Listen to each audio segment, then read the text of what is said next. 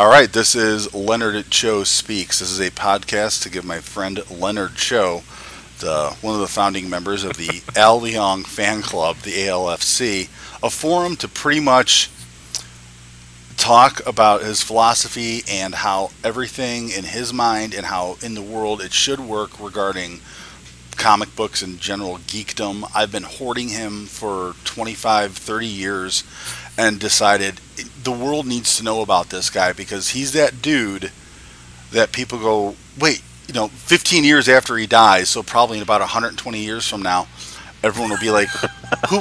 We're finding these writings, and who was this guy? And there's little snippets here and there, and we're uncovering this Facebook feed with a lot of crap. But every once in a while, there's this nugget of prescient wisdom. Like, how did this person know what's going to happen in the future? So basically, we met when we were 12, 13, something like that. Something like that. Junior high. Definitely junior high. I forgot how in the hell we started hanging out. I really don't remember. We were the geeks. Yeah, something there obviously had to be a kickoff event. Something had to have happened that drew us together, and what that was, fuck if I can remember. I remember not recess, because we were, in junior high, we didn't do recess anymore. But after lunch, there would be like that free period outside, and so other kids would be running and exerting themselves. And I ran all the time. I was a caddy, and any chance I could get to not move, I appreciated. Yeah.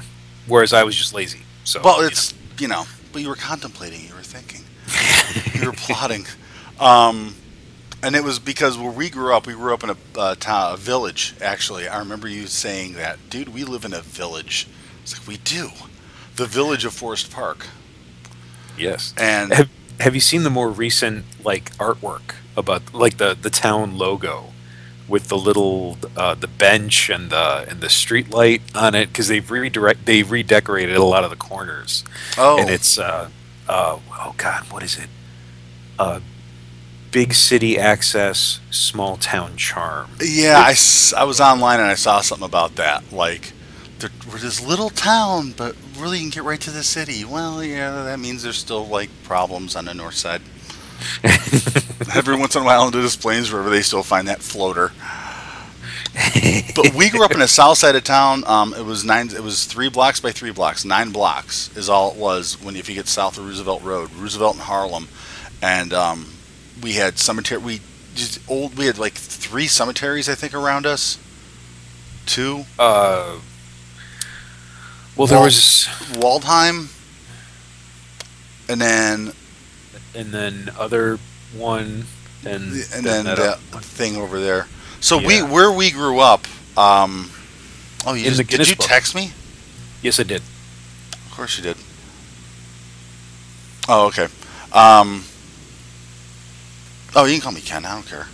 Cool. Yeah. This is a real name thing. I've got some where it's, okay, let's try. Real Booze is one where, don't say our last names. First thing Jay does. And this is Ken Lanius. I'm like, okay, I guess we're not doing that. Every heist, he's got to start calling my name. Time.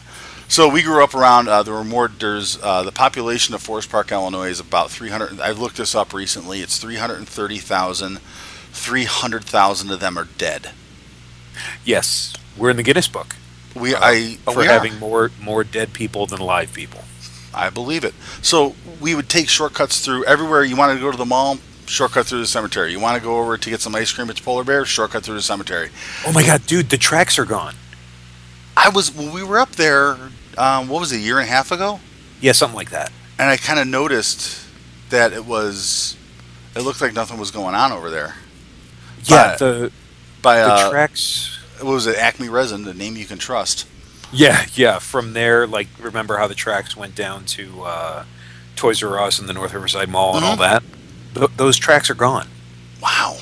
The tracks were removed. On Cermak, it's smooth sailing over the spot that was there. The tracks have been completely removed. There's foliage or something in its place. Holy cow. So now I can't using it anymore. Yeah. That's probably why, so I can understand now I that. can't say that those are the tracks where Frank Nitti killed himself. Now, Frank Nitti. Yeah, in The Untouchables. Remember the guy that Kevin Costner chucked off the roof when he bragged about killing Sean Connery? That rat-looking guy? Yeah, the rat face looking guy. I was a stand-in on a movie with him. No shit. I swear to God, yeah. It was some bullshit independent movie nobody has ever seen, but he was cool. I bummed a cigarette out. Or he bummed... regardless, we were smoking together. So, they filmed that there? No. Oh. In the movie, Kevin Costner chucks him off a roof. In real life, the guy he played committed suicide on the tracks, like right between where Toys R Us and the North Riverside Mall are. No shit. Yeah, he blew his head off right there. Wow, so he did it north of, or south of 22nd, south of Cermak. Yes. No shit. What year? Yep. Do you know? It was like the 20s. It was like the 20s. I'll, give or take 5 years. So we're talking within the 20 years. Prohibition era. Right? Yeah, I don't know what year. That was Frank Nitti was his name? Frank Nitti. I think it was Frank. Pretty sure it was Frank. Totally looking this up. So yeah, we grew up in there's a lot of gangster history, obviously. There's a lot of history in the area that we grew up in, but we were always bored. So we would sit in your basement and read comic books and watch movies because nothing is going on here. This sucks. Well, sometimes we would sit in your bedroom and play video games and read comics. Yeah, that would happen also. Yeah. I forgot about that. I mostly just remember the times in your basement. And what's funny is, in later years, there's a writer named Brian Augustine. He wrote Gotham by Gaslight, which is the first prestige. It was the first Elseworlds book. Yeah. Well, he lives down here in Arizona now, and I met him 4 or 5 years ago. Started bullshitting. He lived in Berwyn. He lived 4 or 5 blocks from your house. He used to go to Bishop's Chili all the time. Shut the front door. So we would always talk. We would come up with these theories and ideas on these comics, and then next thing you know, 6 months later, it's in the book, and we're like, this place is bugged. This place is bugged. They know what we're thinking. No. See, now we know it's bugged. But back then, it was the time travelers.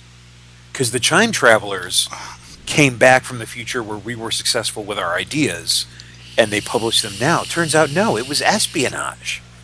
It was Jeanette Kahn had hired Brian Augustine to wire your place. Fuck, man. This is what it was. So we did that. And then sitting in your basement one time, we created the Al Leong fan club. Yes. Because nobody knew who he was. It was Endo. And then it was the guy eating the Snickers bar. And then next thing you know, you're going, dude, you watched one of those movies and were paying attention to the trailer at the credits at the end, and you were like, that guy's name is Al Leong. Mm-hmm. And then you're like, we're like, holy crap, that's him. There was a commercial. I remember I came over to your house one time. There was some kind of a commercial. And he's like, Al Leong was in this commercial. Endo's in that movie. Endo's there, and that's where the Al Leong fan club came from. And it's so funny because now people on the internet actually know who he is. But there's all these little 20-year-old, 25-year-old little shits, and it's like, no, we've been doing this like forever. Yeah, it's like, I didn't have Google, okay? I didn't have Google. I didn't have fucking streaming. I had to wait years to watch a movie on home video. You know what else Al Leong was in? You know, one of my absolute favorite roles of his. Have you ever seen She's Having a Baby? It's a John Hughes flick. It's with Kevin Bacon and... Is it Ali Sheedy? No, it's not Ali Sheedy. God, she's on Downton now. She's Lord Grantham's American wife. McGovern? Melissa McGovern? Hold on, I have the internet. Yes, consult the Oracle. Let's see what it is. Ever since you put it on pause and came back, it's like humming. It's weird. Oh, should I try it again? Pause it and unpause it. I did. There's like this hum in the background. Yeah. 1988. It is John Hughes, Kevin Bacon, Elizabeth McGovern. Elizabeth McGovern, that's it. Alec Baldwin. I wonder if you'll probably have to scroll down quite a bit to get to Al Leong. He plays like a photographer. He's a photographer like shooting a diaper commercial. and there's a baby and stuff, and the baby is having problems, and eventually he's just like, I can't work like this. There he is. He starts trashing the set. It's fucking awesome. Al Leong, photographer. Holy crap. Endo's shooting a baby and losing his shit, man. It's awesome. God. So, and that was the big thing that we always did. It was always doing the spots, seeing if we found Al Leong's in, he's in Bill and Ted's Excellent Adventure. We were always finding different spots for him, and that really, he was in 24. I'm going through Al Leong's page right now. He was on 24. I'm sure I noticed that at the time. I've seen every episode. Yeah. God, what a shit ending. He was in Godzilla, the 1998 shitty Godzilla. He was a Japanese fishing boat crewman, uncredited. I've blocked that movie out. He was in Lethal Weapon 4 by a guy named Wa Singh Kutriad member, uncredited, and I'm like, wait a minute, but they killed him in Lethal Weapon 1. Must have been his brother. Dude, it should have been Endo's twin brother trying to get revenge. That should have been the plot of Lethal Weapon 4. I deny the existence of Lethal Weapon 4. It's one of those movies. Yeah. Well, just like with Die Hard. Die Hard 3 is all about Hans's brother. Mm-hmm. All of a sudden you killed my brother, prepare to die, kind of a situation. So they could have done the same damn thing. No, that should have been the alternate ending. Like he defeats Simon Gruber, Hans Gruber's brother, and then John McClane, he's all, yeah, yippee-ki-yay, motherfucker. He's walking down the street all happy, and before you know it, boom, Endo's twin brother shows up and just caps him in the back of the head. But now you're mixing two movies. You're mixing Die Hard. Well, not and Endo, but he was okay. Snickers bar guy is. I don't think he has a name in Die Hard. I don't know if he does. I'm kind of scrolling here, but I'm saying in Lethal Weapon when he kills Endo, then they do like another Lethal Weapon, and it's all about like Endo's brother. Yeah. Finding out, obsessed with the fact that now that he's older, I don't know if you get the same actor or somebody else, but still obsessed with the fact that my brother, my father, whoever. And it has consumed his life to find out what happened to him. And he starts piecing everything together, and he comes right down to one man, Martin fucking Riggs. And eventually Riggs tells him, yeah, I broke his neck with my legs while muttering all kinds of obscene things at him. Seriously, watch that with the volume cranked. It's the most amusing shit you'll ever hear. The cracking noise? No, the shit that is coming out of Mel Gibson's mouth is like, you fucking rat dick son of a bitch. I can't remember it verbatim, but rat dick is in there somewhere. Oh my God, it's the same old albino jackrabbit son of a bitch who shot, what's his face? Hunsaker, there you go. His name was Uli in Die Hard. U-L-I. No, it wasn't. That's what it says, Die Hard. Oh, Uli. in Die Hard. Wait, no, Yeah. I'm crossing them. Yeah, okay. Right. Die Hard. Uli, got it. And he has a little biography. Uli is part of a terrorist group led by Hans Gruber, and they have to click to see more. Oh my God. Uli's part of a terrorist group down over Nakatomi. They have like a whole little fucking thing on him here. Uli is quiet but efficient terrorist who carries out Han's orders successfully right up to his death. However, he does manage to find time to steal a chocolate bar and eat it. Fucking awesome. So anyway, that's our Al Leong knowledge. While not vast, it's not deep, but I would say it's vast. Like, we spot him in things, but like Uli, did we know his name was Uli? No. Did we know he had a little bio? No. So, I guess it's going to come. The question is, did you know he played a photographer who was shooting a baby commercial? That's the kind of information we bring to people. There you go. That's the vast. Everyone can spot him in a thug role. Everyone can spot him in Big Trouble in Little China. But she's having a baby. Not what you'd expect. Not that anybody's ever seen that. I mean, people have seen it. I haven't. So anyway, I don't know what it was. I love that movie. That's one of those movies that was on cable like constantly when we were kids. I watched that movie like a dozen times. Every time you turn around, it's like, oh fuck, it's this movie again. Yeah, been there. Remember those days. Now we can just choose and pick and choose and whatever the hell we want, whenever we want. Yeah. So here we are. So it's we're about a half hour into this right now. So I want to get to the big first question, which is probably going to take up the rest of this hour. Might go over. Who fucking knows? But it is, how do the Marvel books compared to the movies, in your opinion? Like, what changes have we seen? Um, what have they made up?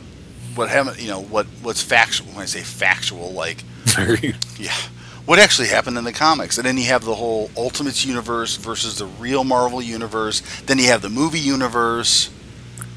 Start from the beginning. Let's start from what was the first new Marvel movies. I think is Iron Man. Yeah, Iron Man started the MCU. Started Marvel Studios, and well, it's funny because I was a Marvel kid. I grew up reading Marvel comics. That's where I got my Marvel from. Then when I, like junior, senior year in high school, I started reading Batman basically because I realized I'm like, wait a minute, Batman is cool. Because I didn't always know that. That wasn't information that I had because I read Marvel comics. Now, so not meaning to interrupt, but I mean, did I start reading Batman before you did? Very possibly, or we were doing it at the same time. I think I made, because it was Death in the Family was going on, and I was like, issue 3's on the shelf, where Bloody Robin, and I was like, I'm gonna wait till the storyline ends, and then I'll pick up the next one. Another wonderful decision that I made. Yeah. But that was when they had it was a standalone issue, and then the many deaths of the Batman started up, and they had that one issue that was silent, except for one word, and it was Gordon saying, "Get out." I don't know. Wow, I don't know that book. Oh wow, where they were finding all these people dressed like Batman, dead, and okay, he was in the morgue, and Batman's laying on a slab, and the mortician, other people are there, and he goes, "Get out," and everybody left, and he took the mask off, and we've all known back in the day, Gordon always had a suspicion. He knew who Batman. Yeah. He knew it was Bruce. Well, my favorite is at the end of year one, when Bruce rescues his infant son and all that, and he walks up and he's like, I'm practically blind without my glasses. That I always thought was that was covered. That was him telling Bruce, I have no idea who you are. Nudge, nudge, wink, wink. I didn't see anything. Didn't see anything. Thank you so much. So we're sitting up now. Iron Man. I need your perspective on this. The world needs your perspective on Iron Man. And when you saw the movie, what was your take? Were you like, no, fuck you, that didn't happen that way? Or were you like, yeah, that happened, but it happened? No, actually, well, what's funny is you have to go like 6 months before the movie came out. Or, 6 months to a year. When I heard they were casting Robert Downey Jr., I objected. What? He was perfect. Well, yeah, I know that now. But I objected at the time. Because I thought they were going the low road. I didn't think they were embracing this guy's talent. I thought they were trying to exploit like his personal struggles with, Tony Stark having gone through Demon in a Bottle and all that. I thought it was, I didn't think they were taking it as seriously as obviously they did. Well, no, go ahead, because I got the Demon in a Bottle thing. Also, I read Iron Man for years, and the way they draw Iron Man, they draw everyone in comics, with these huge Adonis bodies. They draw Tony Stark as though he hardly needs a suit of armor. He's like 6'2" and muscular, and Robert Downey Jr. is not even my height, so I'm like, this just doesn't work. And then one night, Dawn and I were watching The Daily Show, and it goes to commercial.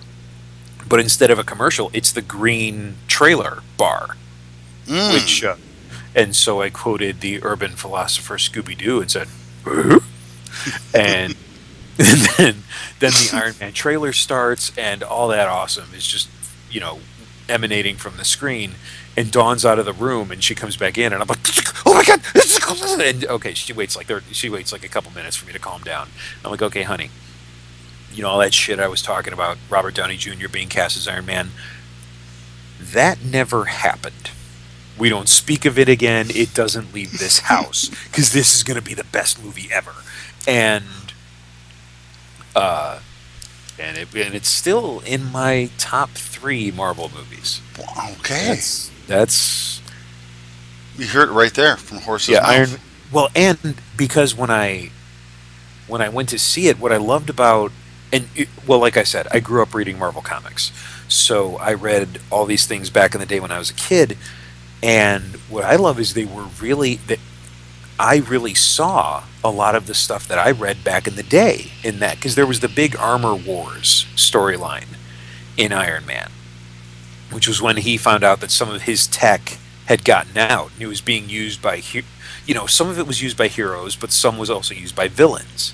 And he's like, I can't have that. And so he was tracking down and destroying all of his stuff, which is one of the times that he and Captain America have clashed over the years, because there's the superhuman prison called the Vault, and the prison guards of the Vault were called guardsmen, and they wore suits of armor that incorporated some of Tony Stark's tech without his knowledge. And so he was even nullifying those. Like, he had this device he planted on him, and it fried his circuits and rendered the suits inoperable.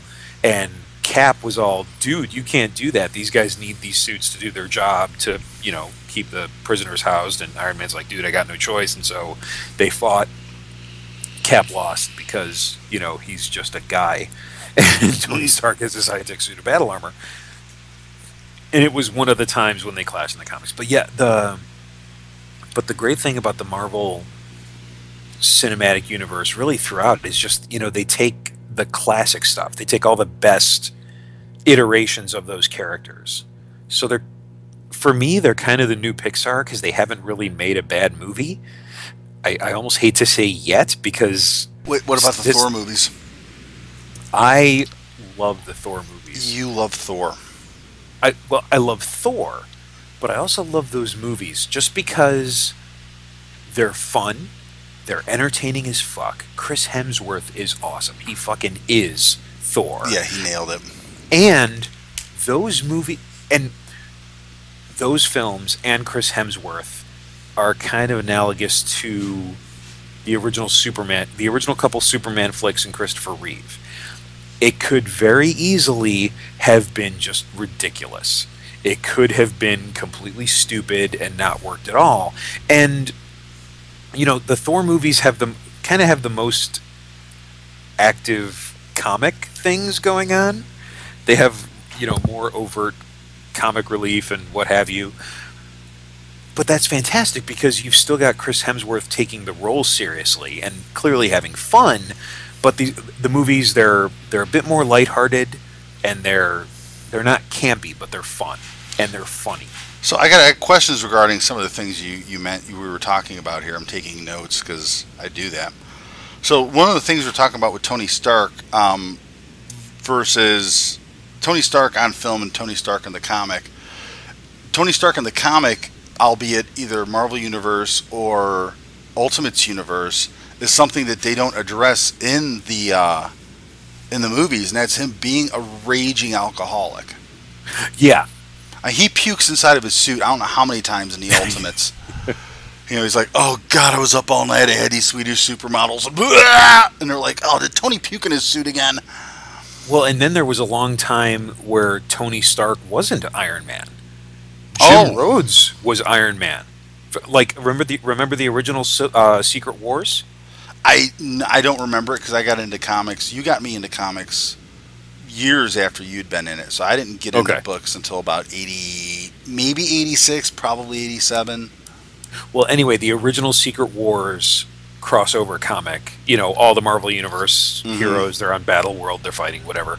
But the Iron Man in that is not Tony Stark. That's Jim Rhodes in the suit, because Tony Stark was not. He had hit rock bottom. He was in a gutter. Wow. So Jim Rhodes took up the mantle, which is why, in Iron Man 2, they kind of alluded. Now, who's Jim Rhodes, real quick? Jim Rhodes is Tony Stark's best friend. Oh. He was originally and rather forgettably played by Terrence Howard, and thank the gods Marvel traded up for Don Cheadle. Seriously, if I ever win like a serious lotto, like in the tens of millions, I'm going to contact Don Cheadle's people. I'm going to set up some green screen. He's going to come in. I'm going to pay him to act the Terrence Howard scenes, and then I'll get someone who knows like video editing and stuff like that. Don't look at me. That's CGI shit. I don't do that yet. Okay, well, anyway, I'll get someone to like plaster Don Cheadle onto Terrence Howard's body, just so I don't have to see his stupid face or hear his puffy little voice trying to be manly, and I'll have like a good Jim Rhodes throughout everything. But anyway, They did that with I'm going to say that, well, yeah, when they released Blade Runner on Blu-ray, Tony Scott, no, wrong one, Ridley Scott went through, and the one scene where the replicant is running through the panes of glass, he never really liked the way that was shot. He got a hold of her. In real life, she's a dancer, not like a booby shaking dancer, but like an actual on stage, real live production dancer. Body's in great shape. The bitch held up. He goes, I want to reshoot this. Are you up for that? And she's like, yeah. So they reshot that whole sequence. That is awesome. For the Blu-ray, and then get this. Here's how far ahead Ridley Scott thinks. When he did the scan of the negatives, he scanned them in 8K, which is, right now we have Ultra HD, which is 4K, 4,000 lines of resolution across, I think it's from left to right of the screen. So he scanned it in 8K, because at the time when HD was just coming out, 1080p, which is the left to right scan, 1,080 lines of resolution. He was like, you know what, technology is going to do nothing but get better. I'm going to future-proof this movie. I'm going to scan it in 8K. That is awesome. So, but he went through and grabbed her and did exactly what you were talking about. Went, yeah, this scene kind of sucks. Let me redo it. And I there's a 3-hour commentary or a making of on. I have the 5-disc collector's edition on Blu-ray. Maybe it's 4-disc. I have it on DVD. Because I hadn't upgraded to Blu-ray. Dawn got it for me for Christmas. But it came in the briefcase, like for the Voight comp test, and it had the little die-cast car in there and the metal origami unicorn, what have you. So then similar thing happened on Return of the Jedi when they filmed the special edition, and they wanted to show, Ula, Jabba's dancing girl, the green one that gets fed to the Rancor. Who gets a nip? There's a nip slip in that scene. Is there? Yeah, yeah. Hardcore knit. It's a frame by frame situation. But they wanted to show a little bit of her in the Rancor's den, and they're like, "Well, can we film this?" Same thing. She's a dancer. She's in fantastic shape, so she came in and played Ula in this new pickup scene that they shot, and no one's the wiser. You know, it's funny because I've read. There's a book called The Evil Dead. The Evil Dead Companion. And a lot of the Deadites they used in Army of Darkness. Two very different ways. That's The Evil Dead Companion. Hi, how you doing? This is my friend. But the Deadites they used in Army of Darkness were all dancers, and Bruce Campbell's like going, yeah. The cool thing about hiring dancers is they're not like actors. They actually show up on time and want to work. So. But and now, they have some stamina, so they could do it for hours. Yeah, it doesn't. They don't bitch. They don't fucking complain. I lived with a dancer for years and knew a bunch of dancers, and yeah, they just fucking do it. Afterwards, when they get home, the part you don't see is bloody feet, and I'm going, oh my god, I think I'm going to die. But then they're up in a couple more hours, like fucking waking people like me up, going, what are you listening to? Oh, I'm listening to one of your 120 BPM Happy to Be Hardcores, and jumping around the living room, getting ready to go out and do it again. It's like, oh, just let me sleep. I have a real job and I hate it. But height. Now, something you'd mentioned also was Robert Downey Jr. is shorter than you. Yes. And let's talk about the casting of Wolverine real quick. Yes. Now, Wolverine in the comic, if I remember correctly, reading Marvel Universe comic, those monthly things that came out, Wolverine's 5'3", 295 pounds. Yes. And the reason he's called Wolverine is because Wolverines are very vicious and very, very small, short little... They look like teddy bears until they rip your face off. Exactly. Hence, that's why he's the name Wolverine. That's why he got Wolverine, where they call him that. So what did you think about them getting in Hugh Jackman? Because Hugh Jackman is like a fucking Adonis, for fuck's sake. He is. Well, what's funny is, he really committed to his body over the course of the years. If you go back and watch the first X-Men now, you look at him and you're like, oh, dude, you're scrawny. Have you been sick? Have you been sick with fever? Is there something going on? But because they had somebody else cast, if I remember correctly. Yeah, it was originally Dougray Scott, who was the bad guy in Mission Impossible 2. He's the man who was gonna be Wolverine, but while filming Mission Impossible 2, one of the stunts he hurt his back, and he was still recuperating. And X-Men, they had to go, and so they went with Hugh Jackman, and the rest is history. And thank the gods, because Drew. It was Drew Gray Scott. Dougray. It's spelled like Doug Ray, Dougray, but he's Scottish, so it's Dougray Scott. He was in. I'm looking him up. Oh, here he is. I found him. Yeah, he was in the Hitman movie with Timothy Olyphant. He was. He played Prince Charming. What was that Drew Barrymore movie where she's like Forever After? Forever After. Yeah, he's like the Prince Charming in that. Oh, he was in Taken. Taken 3. Hemlock Grove, which I haven't seen yet. That's a. The guy who did Cabin Fever. Series? Yeah, the guy who did Cabin Fever. Yeah, I watched the first episode. It didn't grab me. We might have watched 2, but I don't know. It's just never went back to it. Wasn't. But that was Eli Roth. Eli Roth did that, and who we went to his haunted house when it was briefly open in Las Vegas. Yes. It was tons of fun. And I'm stopping every 5 minutes, going, looking at the monsters. They're in my face, trying to scream at me, and I'm like, you know what really kicks off this makeup is this lighting and the way they got the thing moving. And the guy's like, you can go that way now. The guy with the chainsaw is like trying to get me to move on. I'm stopping, looking at the dead babies and stuff. I'm like, they did a really good job with that. I'm the worst person to go through a haunted house with, because to me it's like going through a museum. I stop and look at everything. And then oh God, back when Dawn and I were courting, we would occasionally go to a haunted house. And eventually I stopped because she doesn't enjoy the haunted house. Because the second we start, because Dawn's a mark at these places. She's the one who, she's a screamer. God love her. God love her. But so she would basically just clutch my arm, bury her face into the side of my shoulder, and we go through, and I'm enjoying it. I'm getting scared and stuff like that, and but she's not saying anything. She's just screaming. I'm like, dude, we could do this at home. I could have someone jump out at you. Surprise. So what about Captain America and Iron Man? You said have always had a contentious relationship. Not always, but they've clashed several times over the years. Well, with the suits, them using Tony's technology. Basically, right. Tony is the Lars Ulrich of the Marvel Universe, it sounds like. You're using my stuff without paying me. Well, why don't you go after a library? You write a book, and they let everybody and their uncle fucking borrow it.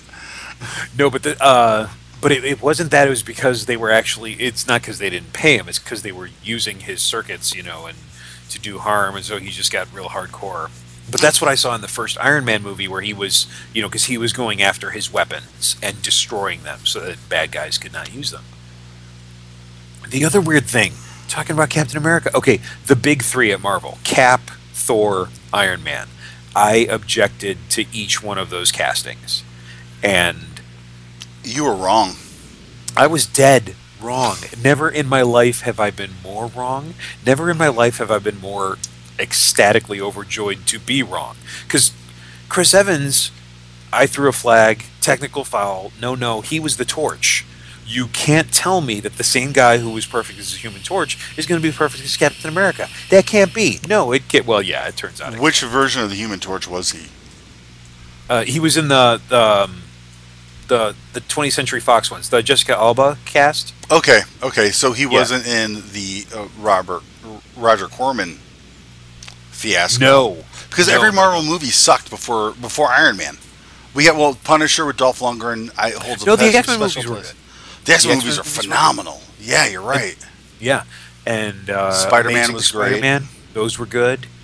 But the MCU, the connected universe, is really where it took off, and that's the difference, because Marvel started their own studios, and I guarantee you that Dan Didio, Jim Lee, all the guys at DC would trade their left nut to not be owned by Warner Brothers and to be able to pull a Marvel and just start their own studio. So you have people who understand these characters bringing the fans films that they want. But we got the characters are spread out all over. They're owned by Disney, Sony, and Fox. For Marvel, yes. But DC, they're all owned by Warner Brothers. Yeah. So DC, cinematically, should have a huge advantage. when you go to the movies, but they're owned by Warner Brothers, so you've got Suits making decisions. And I heard a rumor that because Jungle Book is doing so good, they're talking about sticking a talking tiger in the Wonder Woman flick. No, I'm not fucking with you. I just gave you Forrest Whitaker eye, and I'm sorry for that. But Now, have you ever watched An Evening with Kevin Smith? He's done several of them, but have you ever seen the first one? uh, Where I he, think you showed that to me. I may have. That's where he talks Is about that where he tells the story about John when Peters, yeah, John Peters. who clearly has no idea what's going on, and fuck Tim Burton. I'm sorry, but he has no business doing superhero movies. You know what? We were all excited about the Batman movie in 1989, and when I saw it, it didn't take place in our world. It took place in a Batman world. What I liked about Superman back in 1979 was that shit took place in our world. Hmm. You know, you could recognize everything around there. It made sense. But when you watched Batman, it was like nobody fucking has buildings like this anywhere. And does the sun ever come out? I mean, what's going on? So that was always a point of contention with me personally. Still a great movie. Don't get me wrong. I mean, Keaton did holy shit. Oh yeah. His chops came out. You know, he did Clean and Sober, I think, right around at the same time, and that's when everyone was like, "This isn't Mr. Mom. What happened?" Yeah. So Keaton really brought his stuff. Have you seen what was that? The movie that just won best film last year. The Keaton Birdman? No, not that one. The one after it, The where Revenant? just last Oscar season. Oh, the fuck. one about the newspaper? Yeah. No, I haven't seen that yet. What was that? Spotlight. Spotlight. It's on the tip of my brain. You've got a little program on your computer. You can. It's great. It deserved to win Best Picture. It was a phenomenal movie. But that's really pretty much hit all the points I wanted to on this one. When we do this again, I will definitely have more questions because your opinions are. You made me the geek that I am. Sure, blame me. It is. It's your fault. I worked at a comic book store for years. I did and there were so many times in my life where we just didn't talk because we just, you were moving around, I was moving around, and the internet didn't exist. And there were so many times, so many experiences that I've had dealing with various comic book people and just different things in the genre that I'm sitting here the whole time going, holy shit, Luncho would be freaking out right now if he was here. Mm-hmm. And it's really cool that we've managed to hook up again. And you came down for my 40th birthday 3 years ago, that was my birthday present to myself. Is I want my best friend to come down here and just fuck around for a week. And goddamn, we did it. And we'll do it again. This life ain't over. And I read the coolest fucking thing somewhere because they talk about how Stan Lee didn't create Spider-Man till he was like 41. Yeah, he was 40 years old. Alan Rickman chucked his creative design career. He started to seriously pursue acting when he was like 42 or 43. Dennis Farina was the same way. And he got Die Hard. And Rickman in Die Hard. I can't believe he's dead.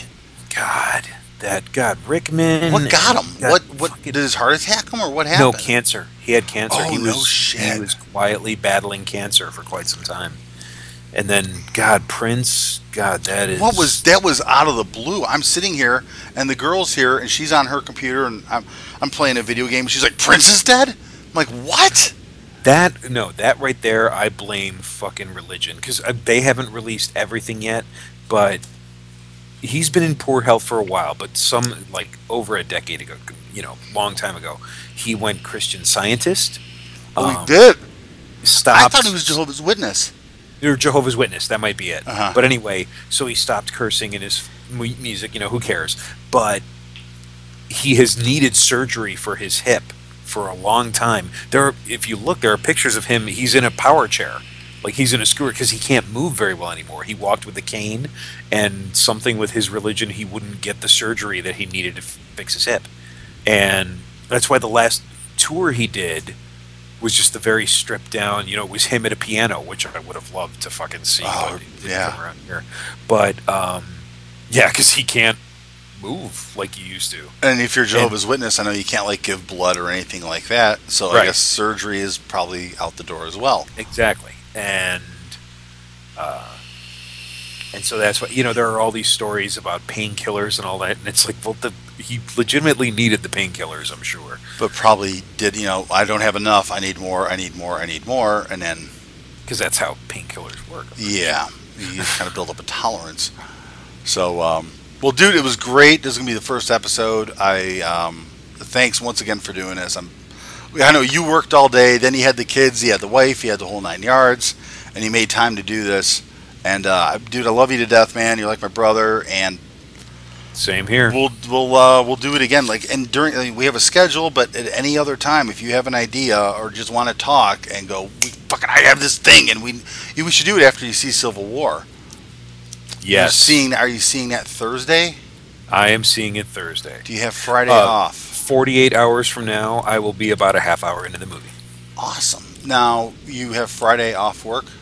I have Friday off work. Okay, I get off work Friday, 8 o'clock your time, 6 o'clock my time, because I get off work at 6 in the morning on Friday, and I go back to work at 6 at night Friday.